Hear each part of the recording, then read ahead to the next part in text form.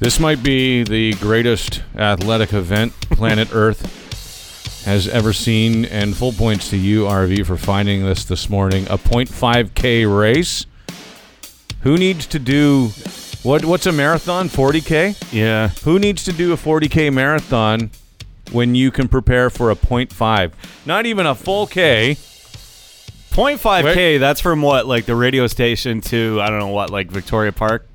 Not far. If that. Yeah. 0.5K race, but we'll celebrate some of the awesome things along the route.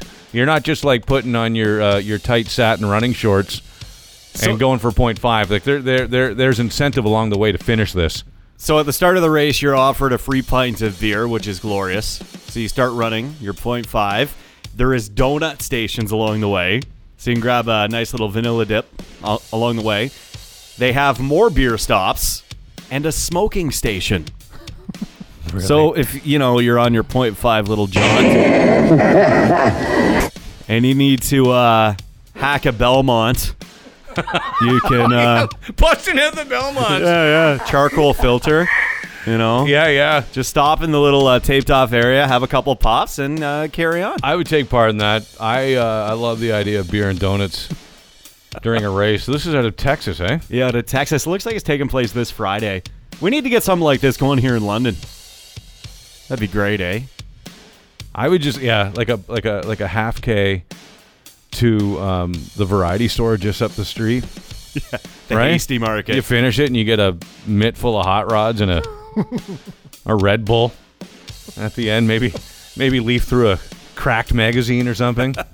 They still sell those there? I hope so. Oh, I don't know. I think geez. Cracked is like exclusively online now. But I think you can still check out Guns and Ammo. You get a goodie bag at the end of the race. Like if you run like a real race, they always have those goodie bags. The goodie bag's got a couple of loose putters in it. Yeah. Do you get like the space blanket, the foil type?